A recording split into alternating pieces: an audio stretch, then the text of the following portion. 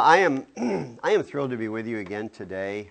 The subject that we are engaged in here, that we started last night and that we're going to be continuing on today, it kind of blows my mind of how much we'll be going to continue on today. But the subject is the grandest subject, the most glorious subject imaginable. And it is the subject of Christ. Particularly the life of Christ as related in the Gospels. Last night, just before our sessions began, I think a couple of you fellows found on your phones or whatever the news of what was happening over in Paris. And when those things happen, when things of that magnitude happen, we are all just blown away by the wickedness and the cruelty of individuals and how life is valued so little and how hatred is so great.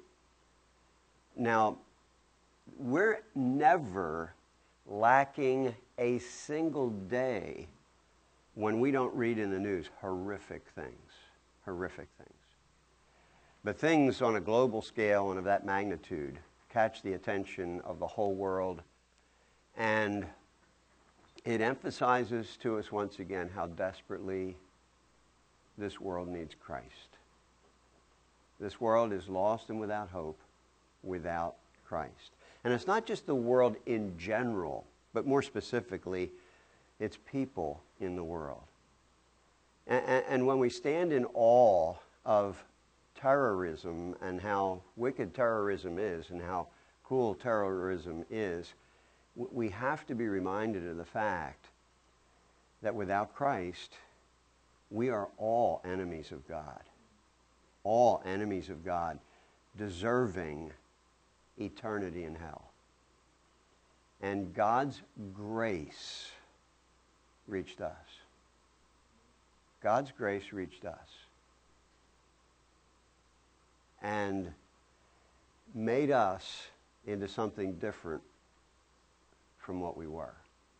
We might have been seemingly upstanding, fine citizens and good neighbors and all that, but we were sinners, rebels against God. We were guilty of, as R.C. Sproul says, we were guilty of cosmic treason and thus deserving eternal punishment. And the fact that he sent his Son into this world should always thrill us, should always give us chills. And I can't tell you how privileged I feel to have been asked by Pastor Mike to do this for you. And I am just, I am blessed beyond measure, honestly. So, without saying any more, we better resume our study here. Okay? Part 3 of our study, which I've chosen to entitle A Bird's Eye View of the Ministry. Now, what did we look at in our first 2 sessions? Well, session 1, or part 1, we looked at in the beginning. That's where the Gospel of John began, and the Gospel of John, in his prologue, the first 18 verses, gives us a glimpse of the pre-incarnate Christ, as well as just a couple notations with regard to his incarnation, like in verse 14. Then in the second session, we looked at how the Creator, because John told us right in the beginning of that prologue that all things were made by him, the Word, the eternal Word, the second person of the Trinity. The Creator became a creature, his incarnation. Now, we need to fast forward a little bit now to how his ministry begins. Last evening in that second session, in the last part of the second session, we looked at what I called a snapshot, Dr. Luke's snapshot of that large chunk of years in Christ's life when he grew up or grew to maturity, from a little baby to where he was ready to enter into his ministry. And Dr. Luke summarized it by saying And he increased in what? In wisdom and in stature and in favor with God and favor with man. He grew intellectually, he grew physically, he grew spiritually, and he grew socially. And all that is taking place over a period of years from probably when Jesus was maybe around 2 or 3 years old up until the time that he is ready to enter the ministry at 30 years of age. Now, bird's eye view of the ministry. Notice this map here, and I have a couple maps that I brought out in the car, and I thought of hanging one up on a wall somewhere. I mean, most of you probably have maps in your Bible. You know, I am a big lover of Bible geography. I think it is one of the most significant parts of being able to understand the Scriptures, and a very significant element of Bible interpretation, being able to see the where as well as the events. And I think if we had time, if I could kind of snap my finger and put us into a little time warp so that time didn't move for a couple minutes, and we just had time to label a map, I'd give you a blank map. And I would have us label things, because we learn better when we label things on there. But looking at this map right here, this is a map of Palestine in the time of Christ. Jerusalem is located right here. Here is the Dead Sea. Here is the Sea of Galilee, the Mediterranean Sea, or at least the eastern extremity of the Mediterranean, which spreads way out that way. But Dead Sea, lowest spot on the face of the earth. Sea of Galilee and the Jordan River running down here.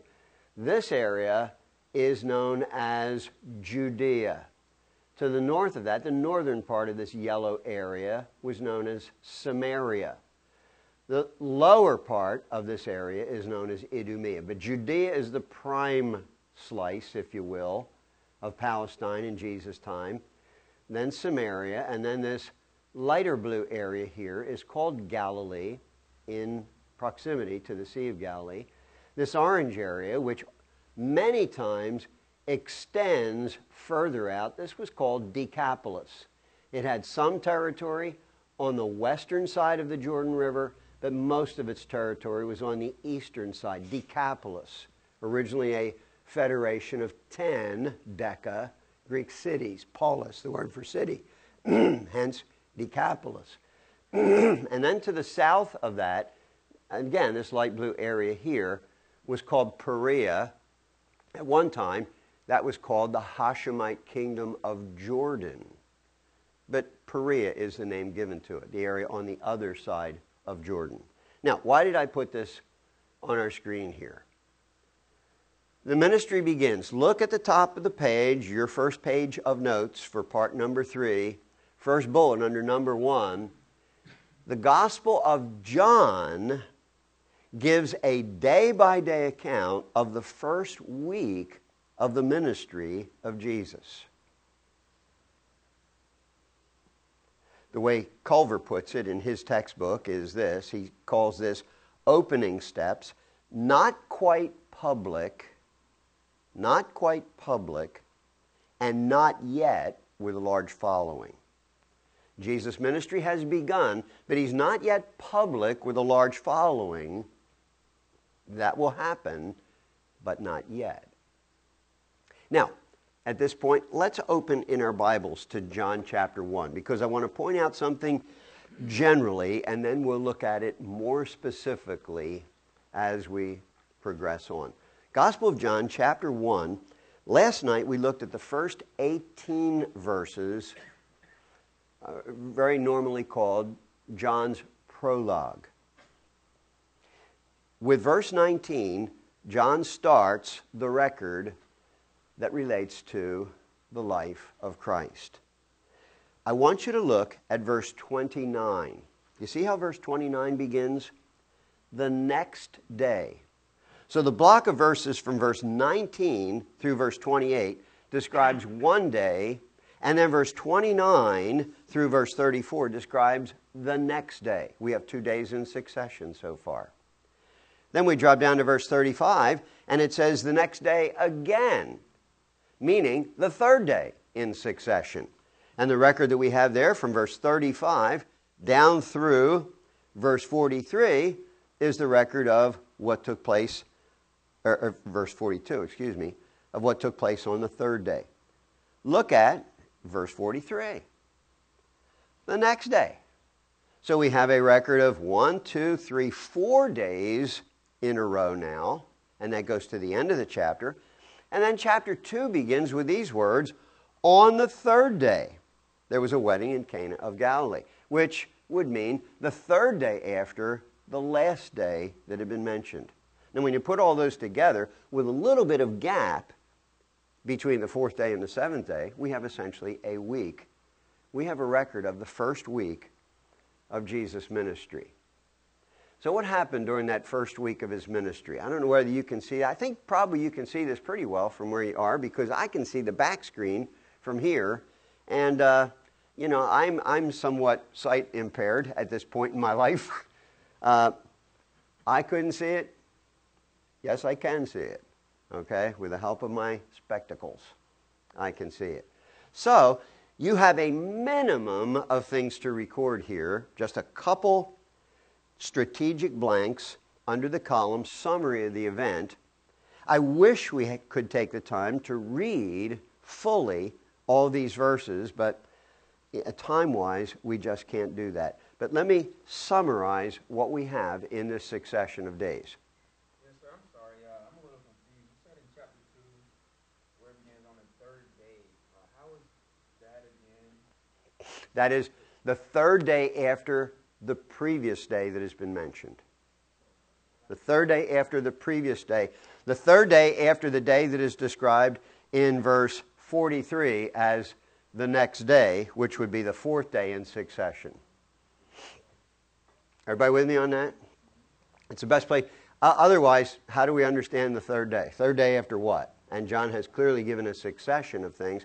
And remember that in our Bibles, chapter divisions and verse divisions are a great convenience, which we have that were not originally there. So without the interruption of those chapter divisions, that would have just continued on without any break whatsoever. Could that be just like a focus in on the third day that we just covered in verse 43? No. It could not, because the location is totally different. Location is totally different. It could not. Okay. Looking at this, the first thing that I want to point out is that, believe it or not, on this chart and on the screen, which is just a little bit smaller version of what you have in your notes, I didn't include in the next day again, the next day, and on the third day, but we have the names of days of the week. You might say, how in the world does somebody come up with that? Because it doesn't name days of the week here. Well, again, I wouldn't have figured that out. But with the help of those who know Bible culture, you can figure out the last of these days in succession and then work backwards from there. You say, what do you mean? I mean this day right here on the third day, which is the Wednesday. You might say, how is that a Wednesday? In Jewish culture, the marriage of a maiden was normally on a Wednesday, and there's no reason, there's nothing in the context that indicates that this was other than the marriage of a maiden. Okay? So you begin with Wednesday and work backward, and we can establish the days of the week. Culver does it that way, Hendrickson does it that way, and others. So let's look specifically what happened on each of these days now. The first of these days in succession, found in verses 19 through 28, is a Thursday, and essentially the event can be summarized in these words. John the Baptist's testimony to a Sanhedrin committee who demanded a clarification of his mission. What was John the Baptist doing at this time? He was preaching, and great crowds were coming to him. The Synoptic Gospels tell us that all Jerusalem was going out to him, and all Judea was going out to him, and all the region around about Jordan were going out to him.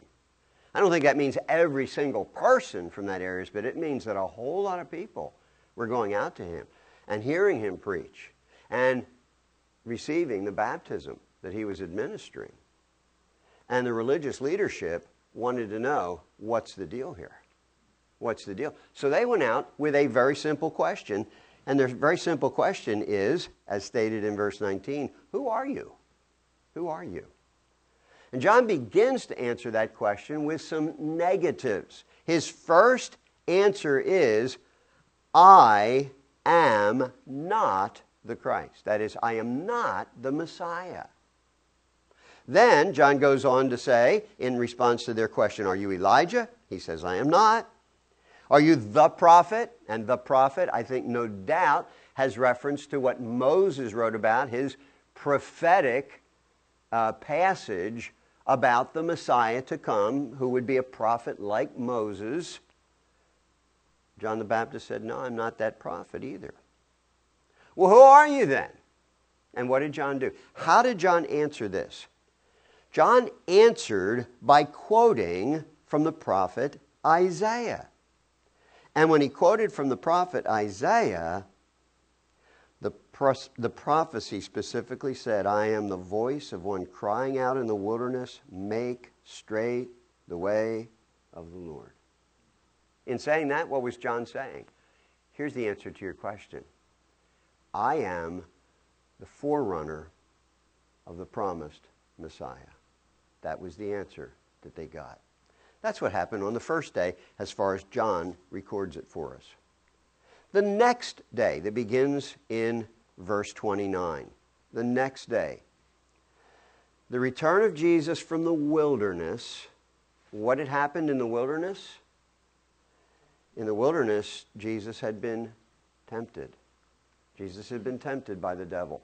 The Lord Jesus returned from the wilderness, and as John sees Jesus coming, I mean, these memorable words, John must have indicated, behold, the Lamb of God who takes away the sin of the world.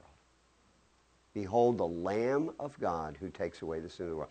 John said, I am the voice of one crying in the wilderness, make straight the way of the Lord. Here he comes.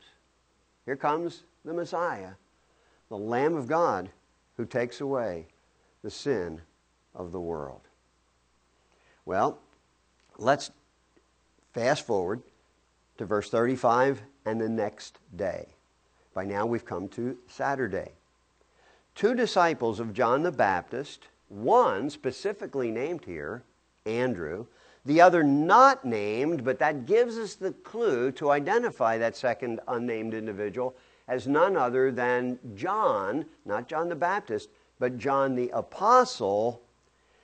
Andrew and John follow Jesus because John a second time has announced, behold the Lamb of God, and 2 of his disciples left him to follow Jesus.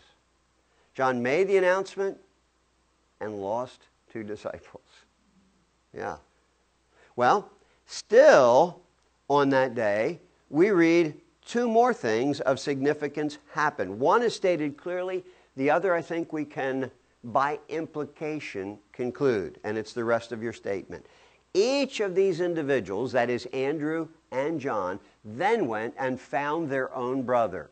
What is stated explicitly is that Andrew went and found his brother Simon. It says he found Simon first. Now, it could be concluded that was the first thing he did. But many commentators, and I'm in agreement with them, say that he did that first, and John followed suit and found his brother also. If that's the case, then on this day, we have 4 individuals follow Christ.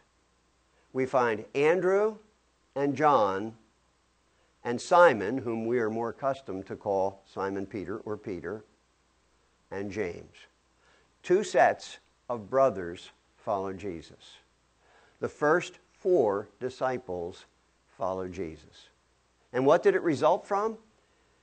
The announcement of John the Baptist, behold the Lamb of God. The next day, what we would call Sunday on our calendar. And this one especially fascinates me, and I really wish we had time to stop the clock and dwell on this, but I can't. On this day, Philip followed Jesus. Now let me start to read this passage, beginning in verse 43. The next day, Jesus decided to go to Galilee. He found Philip and said to him, "Follow me." And the indication is pretty clear. Philip followed him. What did Philip do then?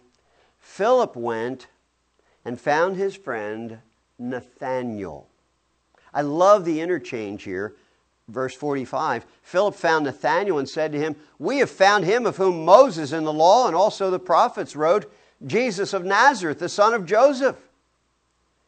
Nathanael said to him, what a memorable and famous response this is. Can any good thing come out of Nazareth? You know the reputation of Nazareth. Nazareth doesn't have such a good reputation as a town. And you're telling me that the Messiah will come out of Nazareth?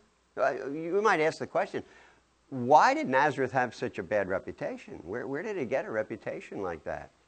The best answer that I've seen on that is that located not far from Nazareth was a government and military center which was called Sepphoris or Diocaesarea. Excavations have been done there in recent years, and articles have been written about that in archaeological journals and theological journals. That was not far from the city of Nazareth, and its reputation probably flowed into the city of Nazareth. I don't want to reflect on places where military bases are, but sometimes things that are somewhat unsavory grow up around there. And that seems to be what at least influenced the opinion that people had about Nazareth. So Nathanael's response is, can anything good come out of Nazareth? What would you have said if you were Philip? And Nathanael responded to you in that way. You know what Philip said? Come and see. Come and see. Philip was absolutely convinced that if Nathanael would just come and see for himself, he would not be disappointed, but he would be convinced. Let me read to you specifically what happened, and this is so fascinating. Jesus saw, this is verse 47, Jesus saw Nathanael coming toward him and said of him, "Behold, an Israelite indeed, in whom there is no deceit, or in whom there is no guile." What did Jesus mean by that? Well, here comes a sinless man. No, he didn't mean that. He couldn't have said that about anybody. But I think what he clearly did mean by that is, here comes a man who is really serious about his relationship to God. Look at how the conversation continues. Nathanael said to him, "How do you know me? How do you know to say this about me? Behold, an Israelite indeed, in whom there is no deceit." And look at what follows. Jesus answered him, "Before Philip came to you, when you were under the fig tree, I saw you." Now, that might not seem to have any significance whatsoever. I just saw where you were before Philip called you, and that's how I knew about you. No, there's got to be much more connected with it than that. And in part, the reason I say that is because the very next words that come out of Nathanael's mouth in verse 49 are, "Rabbi, you are the Son of God. You are the King of Israel." He has changed from saying, "Can any good thing come out of Nazareth?" to, "Rabbi, you're the Son of God. You're the King of Israel." Why the change? I think the indication is very clear that when Jesus said, "Before Philip called you, when you were under the fig tree, I saw you." I think it means that Jesus knew what Nathanael was doing under the fig tree. And you know what it must mean that Nathanael was doing under the fig tree? Nathanael was in communication with God. Nathanael was meditating on the Scriptures. And I think we can even put our finger on the passage in Scripture. I think Nathanael was meditating most likely on Genesis 28. You might say, where in the world did that come from? Let me read to you just the end of this. Verse 50. Jesus answered him, "Because I said to you, I saw you under the fig tree, do you believe? You will see greater things than these." And he said to him, "Truly, truly, I say to you, you will see heaven opened and the angels of God ascending and descending on the Son of Man." And that causes commentators to conclude, and I think they're absolutely right in that that Nathanael was probably meditating on the passage in the book of Genesis where Jacob had his ladder dream, and there was a ladder that went up to heaven, and angels were ascending and descending on that ladder? Jesus knew so much about Nathanael, and Nathanael recognized that pretty quickly and said, Rabbi, you're the Son of God. You're the King of Israel. Do you know what has just happened in 4 successive days? Really in just the latter 2 of those 4 successive days? The first 4 disciples followed Jesus. Who were they? Andrew, John, and each of their brothers, Simon Peter and James, that's 4, then Philip and Nathanael. 6 disciples have followed Jesus. You know, one of the things that we conclude from that, and it's a pretty easy conclusion, the 12 disciples didn't follow Jesus all at once on one occasion. When we study the Scriptures carefully, and when we seek to harmonize all the information that we have in the 4 Gospels, it seems pretty clear that the disciples followed Jesus in stages of ever closer attachment to him. And we'll see this a little bit later, but it's not until well into the 2nd year of his 3-year ministry that Jesus officially finalizes the call of the 12, and they are named. Read about that in Matthew 10 and the parallel passages. But we're still not finished with this initial week of Jesus' ministry, and we fast forward a little bit to the final day of this week, and it's the 3rd day after Philip and Nathanael followed Jesus. It was a Wednesday by Jewish custom. It was at the wedding feast in Cana of Galilee. Jesus performs his first miracle. His first miracle. You might say, how do we know this was his first miracle? It's what we're told in verse 11 of chapter 2.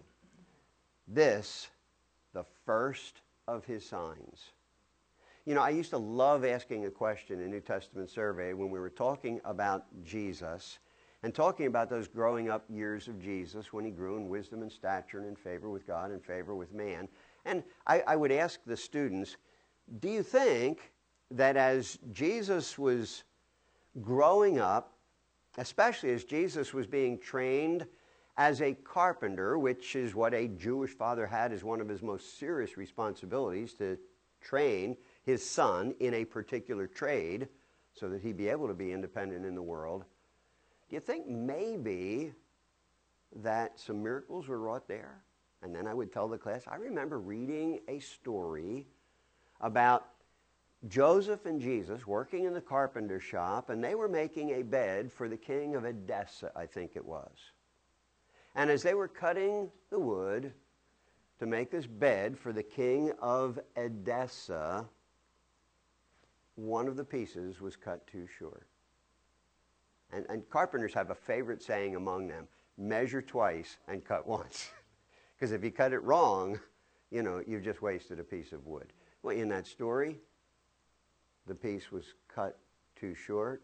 And in that story, do you know what Jesus did? He made it long enough. And I would say to the class, what do you think? Plausible? And I would love to hear some. I wasn't really trying to trap them. But I would love to hear some of the students say, well, yeah, he could have done that. And then there was always somebody in the class who would say, no, didn't happen. And I would say, why do you say that? You know what they would do? Quote the verse of Scripture.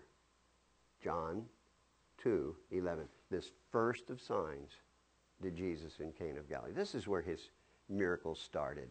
We have apocryphal gospels which give all kinds of stories of miracles that Jesus did. Sadly, both positive miracles of healing and negative miracles of, you know, making a guy's arm go numb or limp or whatever.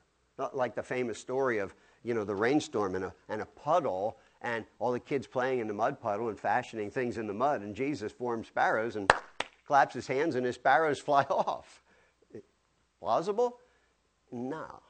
This beginning of miracles did Jesus in Cana of Galilee. And, as was pointed out last night, to finish out our blank there, he changed the water into wine, thus manifesting his what? Glory. If we didn't have John 1:11, or if we had a blank in John 1:11 that we had to fill in, and he manifested his, what would we be prone to say? Power, probably, you know. But John says he manifested his glory. Remember how we said that John in that prologue said, and the Word became flesh and dwelt among us, and we beheld his glory. Glory is of the only begotten of the Father, full of grace and truth. His glory was largely veiled during his life on earth, but it shone through sometimes, and here's one of the times. Did you have a question? Yes. So Mary tells the head waiter, do whatever he tells you. Yeah. Doesn't that lead us to think that perhaps she knew, well, she already had the prophecy about him, but how did she know to turn to the Son? That's a good question. That's a good question. I think that's a very reasonable. I think that's a very reasonable conclusion that you make. You know that Mary has watched this child grow, and one of the most fascinating things I think we're told by Dr. Luke is that Mary treasured all these things in her heart.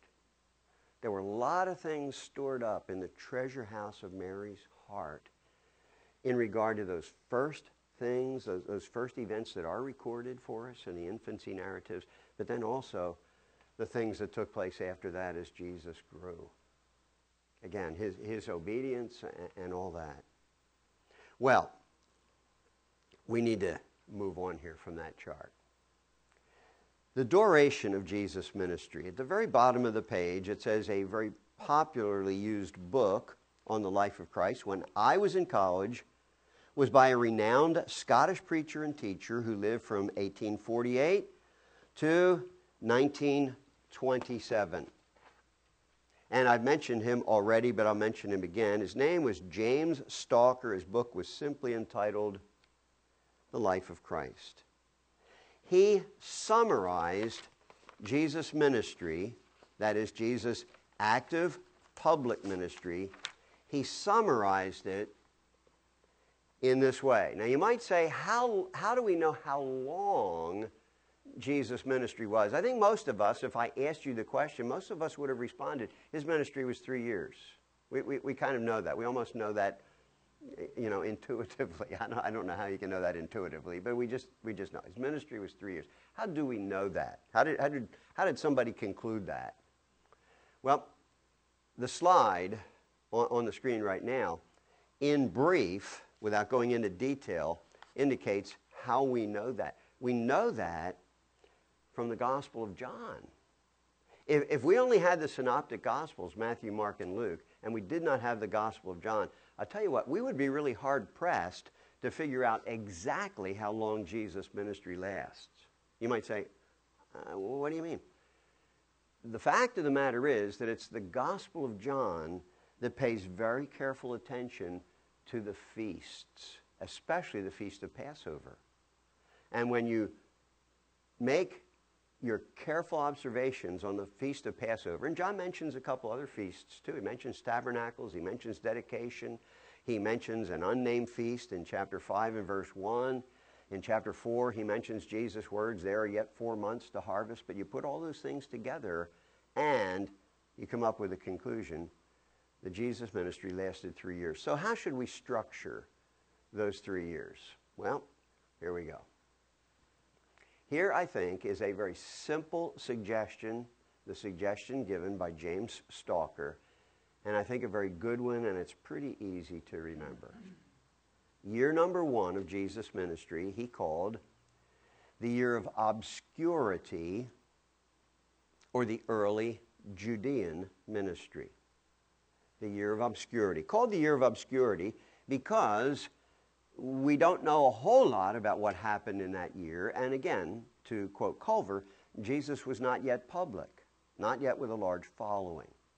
This is called the early Judean ministry. I'm going to give a couple notes that'll fit at the bottom of the page after we have finished the superstructure here. Year number 2, the year of popularity.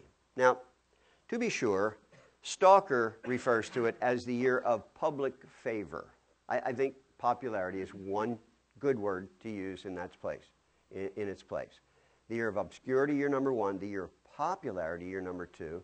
Year number 2 is also referred to as the Great Galilean Ministry.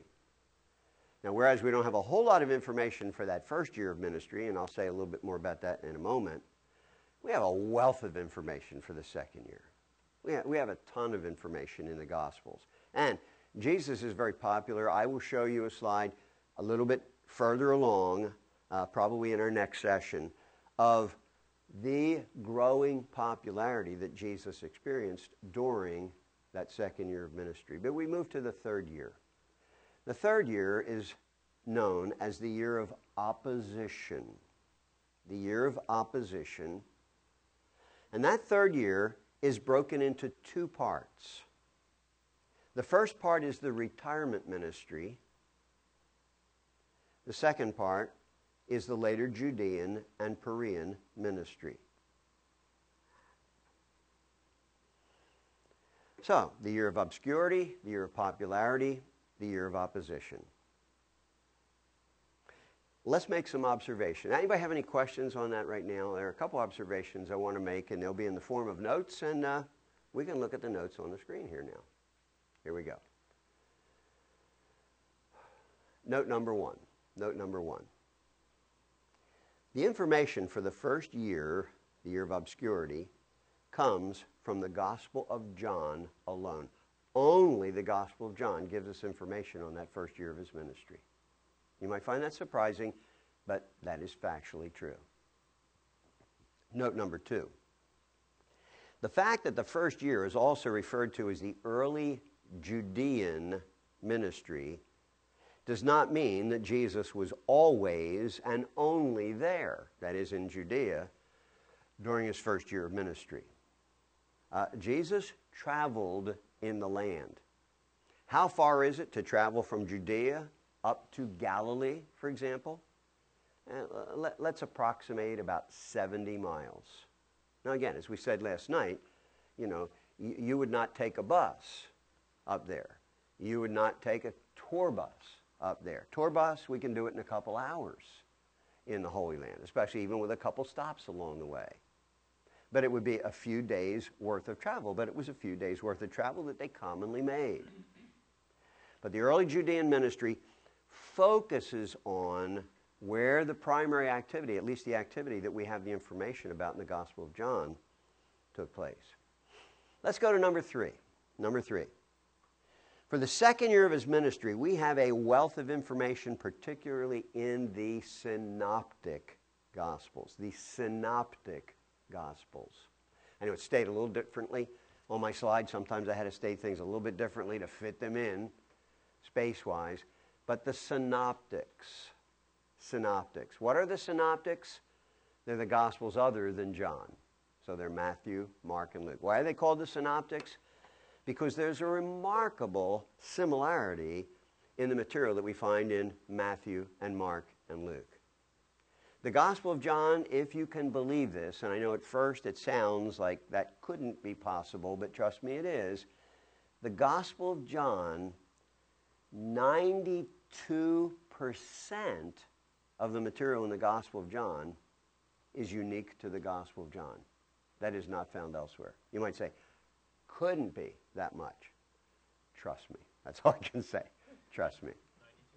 92%, yeah. Mark is kind of the converse of that. I think it's like 93% of Mark's material is found in one or more of the other Gospels. Mark is kind of what I oftentimes refer to as the common denominator gospel. But John, so much of his material is unique. But remember, in saying that, one of the things that we really have to emphasize is that there's a thorough harmony between all 4 of the Gospels. All right, let's go to the 4th point here. 4th point.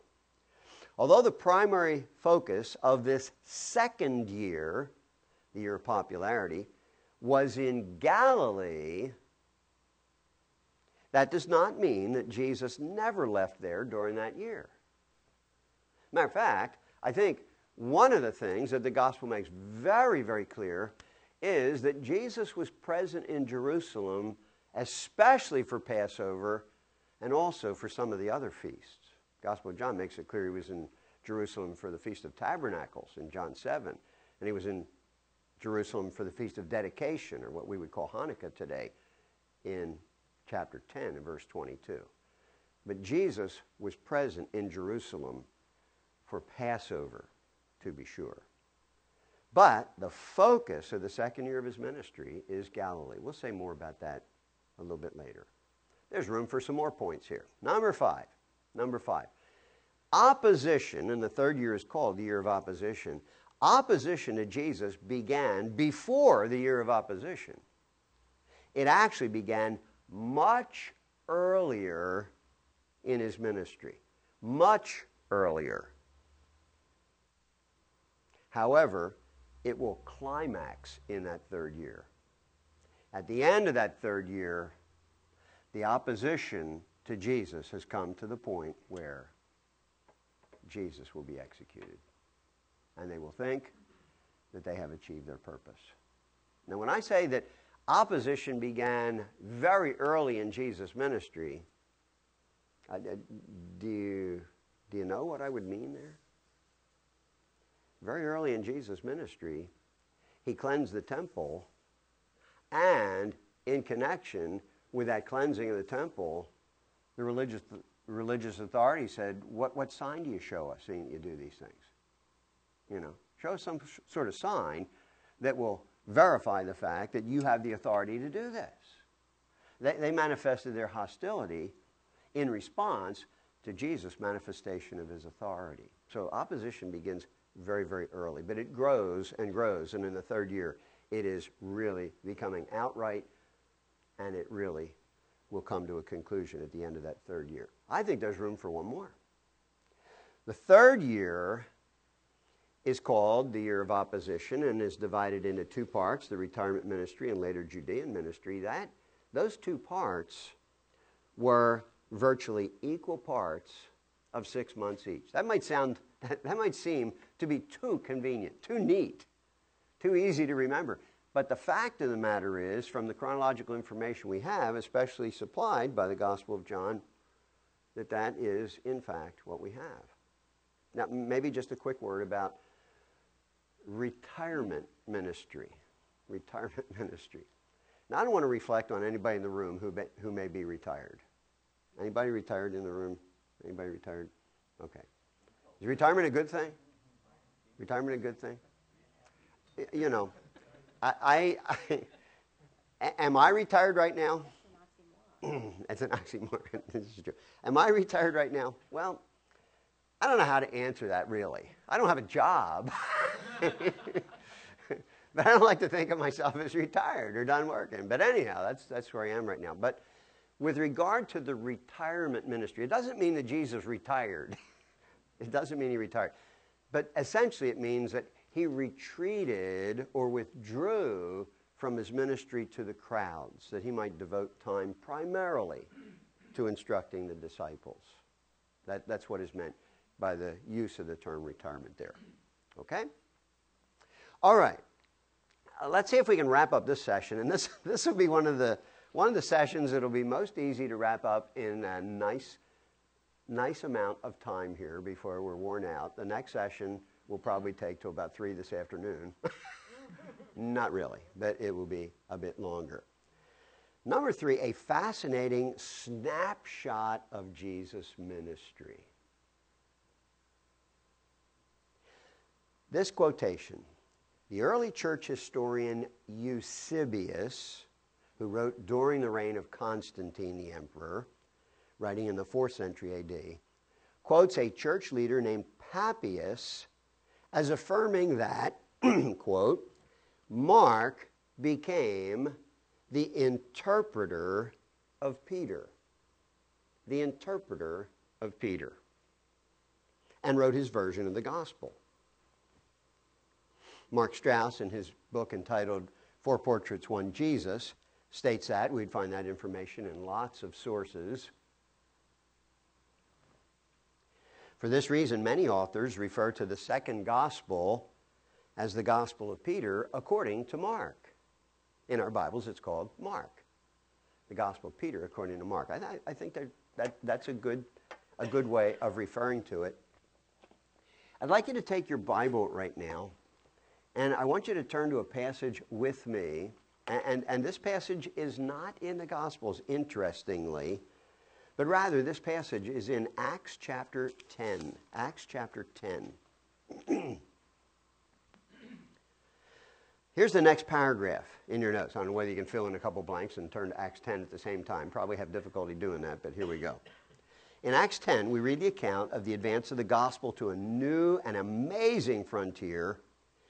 Peter, a very fastidious Jew, by the way, is divinely instructed to take the gospel to a man named Cornelius, a centurion in the Roman army stationed in Caesarea. He, that is Cornelius, was also a God-fearer and very devout. In short, he was a good and godly man. I mean, a man that prayed, a man that was very generous in giving alms, a man who was even described as fearing God. He was what I would call a good and godly man who needed to hear the gospel and trust Christ as Savior. That's what Acts chapter 10 is all about. Dr. Luke gives us the account of Peter's arrival there and his presentation of the gospel to Cornelius and his relatives, that is Cornelius' relatives and Cornelius' close friends, probably other military men. Peter's words in the house of Cornelius are recorded in Acts chapter 10, beginning in verse 34. By the way, do you remember how God got Peter, that very fastidious Jew, to go into the house of Cornelius, a Gentile? I mean, Peter would have thought, holy cow, you Jews don't go into Gentile houses. No. How did God do that? The vision of the sheet come down from heaven when Peter was on the rooftop in Joppa and very hungry at that, and the vision of the sheet come down from heaven with all kinds of animals in it, clean and unclean, and the command, rise, Peter, kill and eat. And Peter said, oh, are you kidding? There's too many unkosher animals in there. Can't do it. And the vision came a second time and a third time. And God made it very clear what Peter was to do. Well, we're going to read this passage right here. As a matter of fact, and I know lots of you guys have, devices where you can time something. Kyle, do you have something where you can time me when I read here? Okay. All right. We're going to time what Peter said in the house of Cornelius. Okay? I'm starting to read in verse 34. You might as well start timing right now. So Peter opened his mouth and said, truly I understand that God shows no partiality, but in every nation, anyone who fears him and does what is right is acceptable to him. As for the word that he sent to Israel, preaching good news of peace through Jesus Christ, he is Lord of all. You yourselves know what happened throughout all Judea, beginning from Galilee after the baptism that John proclaimed, how God anointed Jesus of Nazareth with the Holy Spirit and with power. He went about doing good and healing all who were oppressed by the devil, for God was with him. And we are witnesses of all that he did, both in the country of the Jews and in Jerusalem. They put him to death by hanging him on a tree. But God raised him on the third day and made him to appear, not to all the people, but to us who had been chosen by God as witnesses, who ate and drank with him after he arose from the dead. And he commanded us to preach to the people and to testify that he is the one appointed by God to be the judge of the living and of the dead.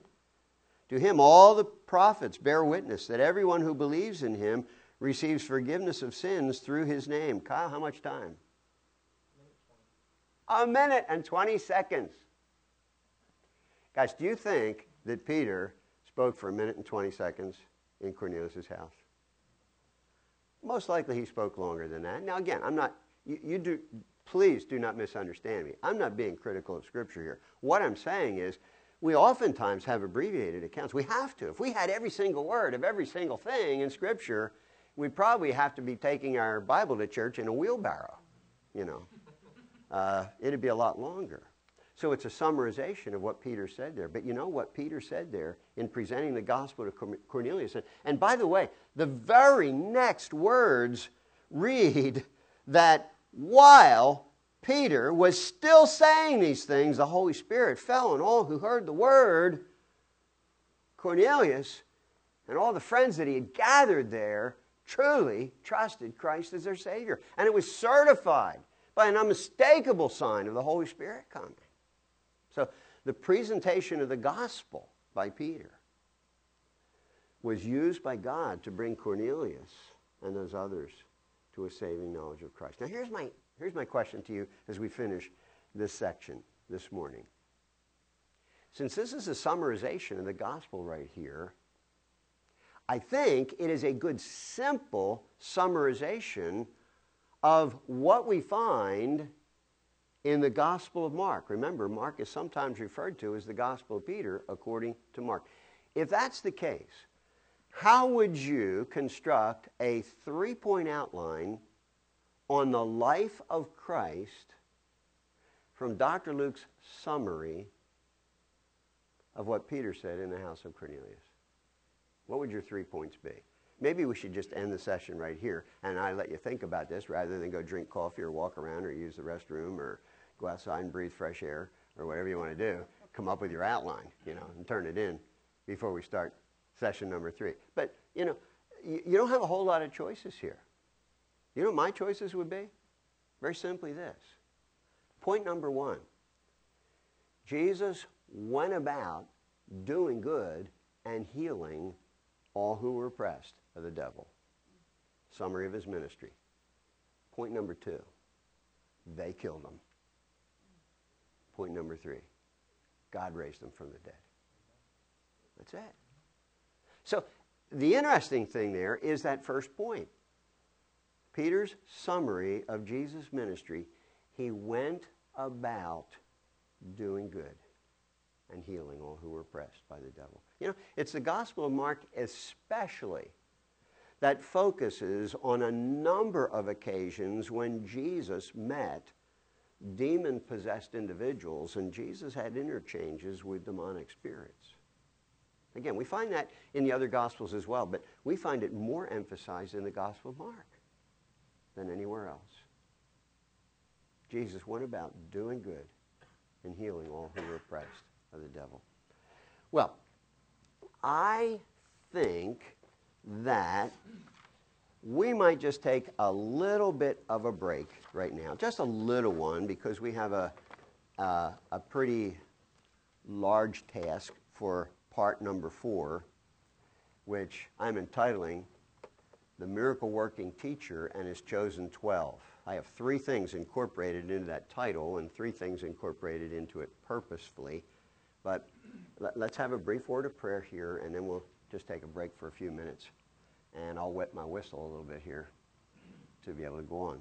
Heavenly Father, thank you for giving us the opportunity to once again consider the Lord Jesus. Thank you, Lord, for the record that we have in the Gospel of John and of how the ministry began, and especially the accounts of the call of those first disciples to follow Christ. And Lord, once again, I am so captured by the fact that those men, in seeing Christ introduced by John the Baptist as the Lamb of God who takes away the sin of the world, and then by Philip to Nathanael as the Messiah, the Son of God, the Messiah, and how they followed. They followed. And Lord, I thank you for what certainly was your work in their hearts in drawing them to Christ. Lord, thank you for that work in our lives too. Bless us, refresh us in this little break now in Jesus' name. Amen.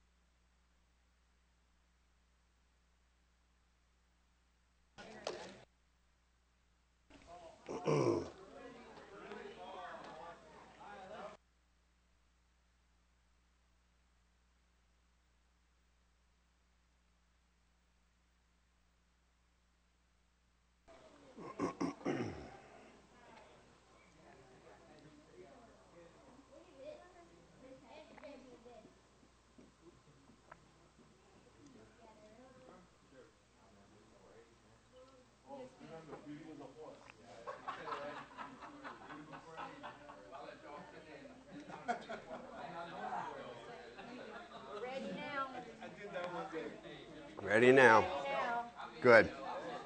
I have a load time around 10, 11. Uh-oh.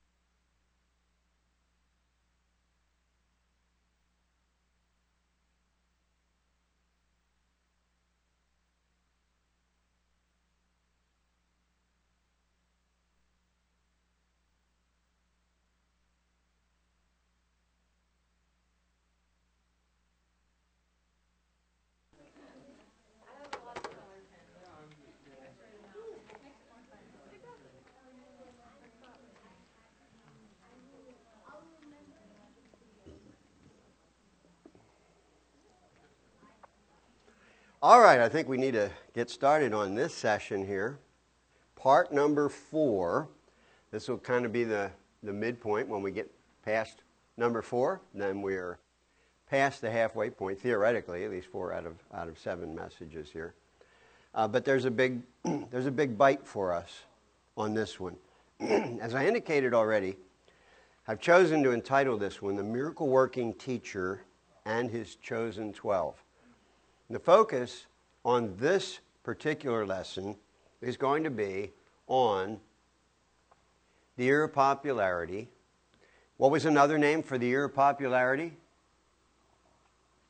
The Great Galilean Ministry. Year 2, the year of popularity, the Great Galilean Ministry. So the first thing that I want to rapidly say something about is, as you can see on the slide up here, Year 2 HQ.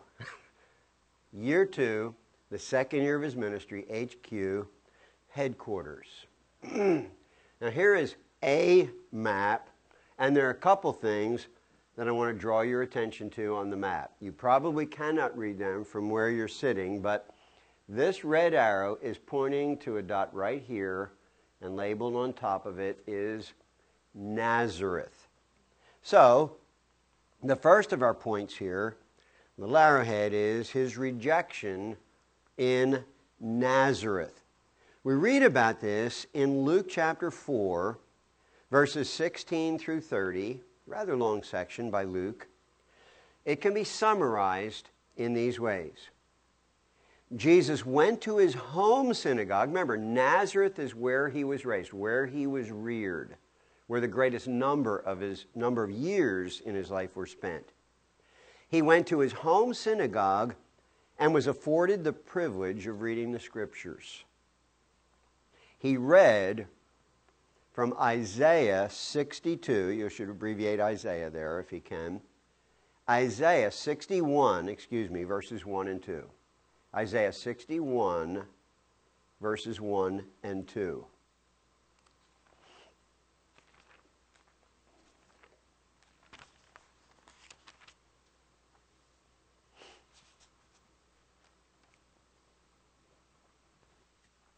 Let me read to you from Luke chapter 4, verse 16. He came to Nazareth, where he had been brought up, and as was his custom, he went to the synagogue on the Sabbath day, and he stood up to read, and the scroll of the prophet Isaiah was given to him. He unrolled the scroll and found the place where it was written, and here's what he read. The Spirit of the Lord is upon me, because he has anointed me to proclaim good news to the poor. He has sent me to proclaim liberty to the captives and recovering of sight to the blind, to set at liberty those who are oppressed, to proclaim the year of the Lord's favor. And he rolled up the scroll and gave it back to the attendant and sat down. And then he said, today, this scripture is fulfilled in your hearing. Now, we can summarize with the rest of this first point here, their response, which initially seemed favorable.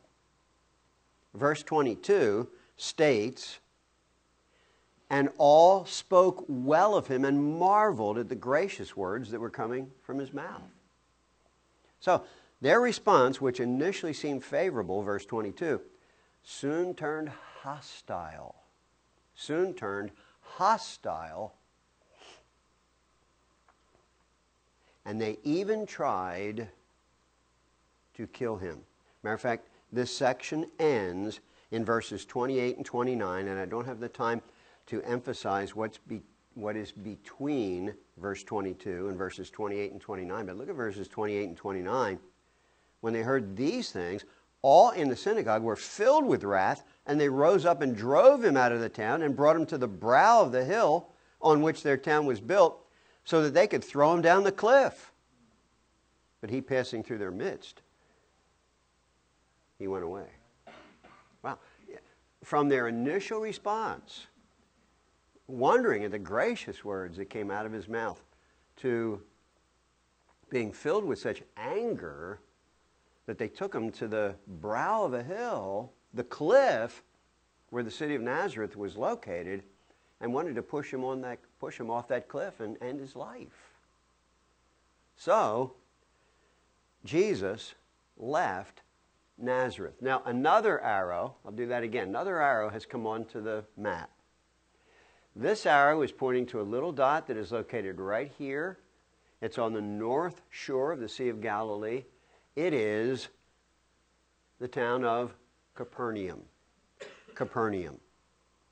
So, next arrowhead in your notes is transfer to Capernaum. In the next verse, verse 31, Luke says that he went down to Capernaum.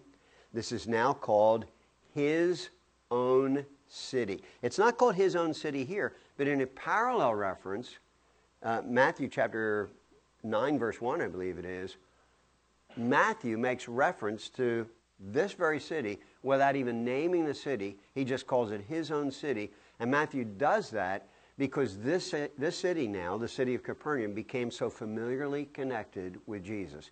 It became year 2 HQ, the headquarters for his second year of ministry, the year of great popularity. And it is likely that he became a resident member of Peter's household there. We don't have any verse that states that absolutely, plainly, and clearly. But I think by implication of many things, we are led to conclude that most likely Jesus became a resident of Peter's house. For sure, Jesus didn't move from Nazareth, where his home was, to Capernaum and get his own home there. Now, remember what Jesus said when somebody came apparently desiring to follow him, and Jesus said, wait a minute, you better stop and take stock of things before you follow me, to see if you're wholeheartedly in this. Because the birds have nests, the foxes have dens, but the Son of Man doesn't have a place to lay his head. He didn't have his own house. Continuing in that point, and this is rather remarkable. I'm flipping over in my Bible to Matthew chapter 11, where I want to read some verses that are striking verses in this respect. But to finish our point, well, let me read the passage first. From Matthew chapter 11, beginning in verse 20. Listen to these words. Then he began to denounce the cities where most of his mighty works had been done, because they did not repent. Woe to you, Chorazin! Woe to you, Bethsaida! For if the mighty works done in you had been done in Tyre and Sidon, they would have repented long ago in sackcloth and ashes. But I tell you, it would be more bearable on the day of judgment for Tyre and Sidon than for you. And you, Capernaum, you will be exalted to heaven, will you? You will be brought down to Hades. For if the mighty works done in you had been done in Sodom, it would have remained until this day. But I tell you that it will be more tolerable in the day of judgment for the land of Sodom than for you. Those words are scary. Those words are scary. Those words are sobering. When we read those words, if we don't stop and just take very careful notice of what Jesus has said there, we've made a big mistake. Big mistake. Every year New Testament survey, I would stop and make an appeal to the class on the basis of these verses. To whom much is given, much is required. And you know the way the rest of our point, and by the way, if I have missed any blanks, or if you're not clear about any blanks, just feel free to raise your hand and say, wait a minute, we missed a blank, or I didn't get a blank or something. But here's the way the rest of our point goes. Although most of his miracles were done in that vicinity. What vicinity? The north part of the Sea of Galilee, that part of Galilee, the area where Capernaum was located, and Chorazin and Bethsaida. Although most of his miracles were done in that vicinity, yet they did not repent. And thus he denounced Capernaum and its neighboring cities and predicted severe judgment on it. Matter of fact, again, the words are so sobering. Capernaum, most of my miracles